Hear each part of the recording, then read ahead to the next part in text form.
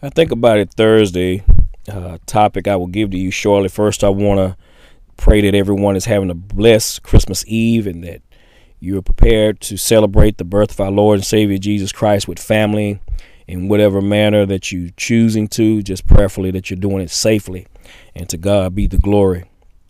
I'd like to come from a topic for I think about it Thursday. Topic is, have you given God glory today? Have you given God glory today? Have you really thought about how God has brought you and kept you and provided for you and given him glory for that? Sometimes in this life we get busy. We get caught up in, life business as normal, especially with the way things have happened with the pandemic and the way things have happened with our economy and social needs. Some have lost jobs and things of that nature.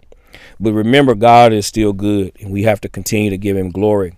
So as you prepare for this Christmas Eve and you get ready for Christmas tomorrow, think about giving God more glory. Yeah, you may have praised him this morning, but give him a little bit more glory. Give him a little bit more praise. He deserves it all, because he's truly good to all of us. He didn't have to send his only begotten son into a world to experience what we experience as human beings and take on flesh, but he did because he wanted to understand. But he also came as a sacrificial lamb, so that way he could die for all of our sins.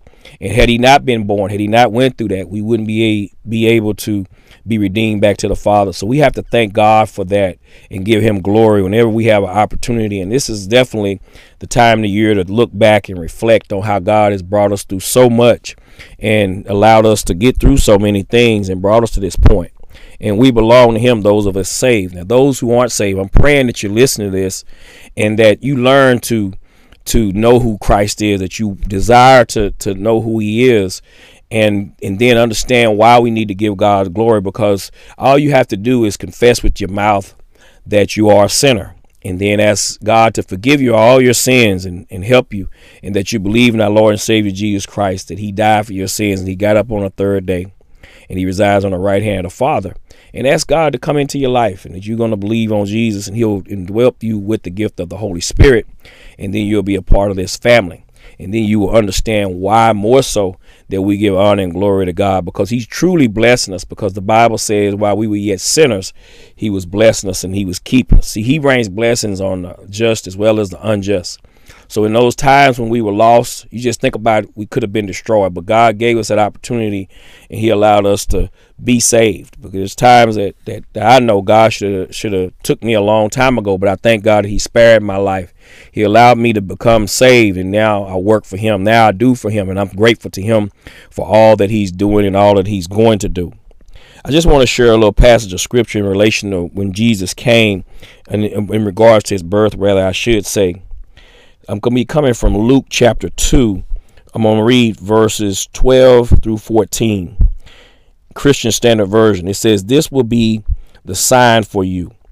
You will find a baby wrapped tightly in clothes, lying in a manger." Suddenly there was a multitude of the heavenly hosts with the angel praising God and saying, "Glory to God in the highest heaven, and peace on earth to people he favors."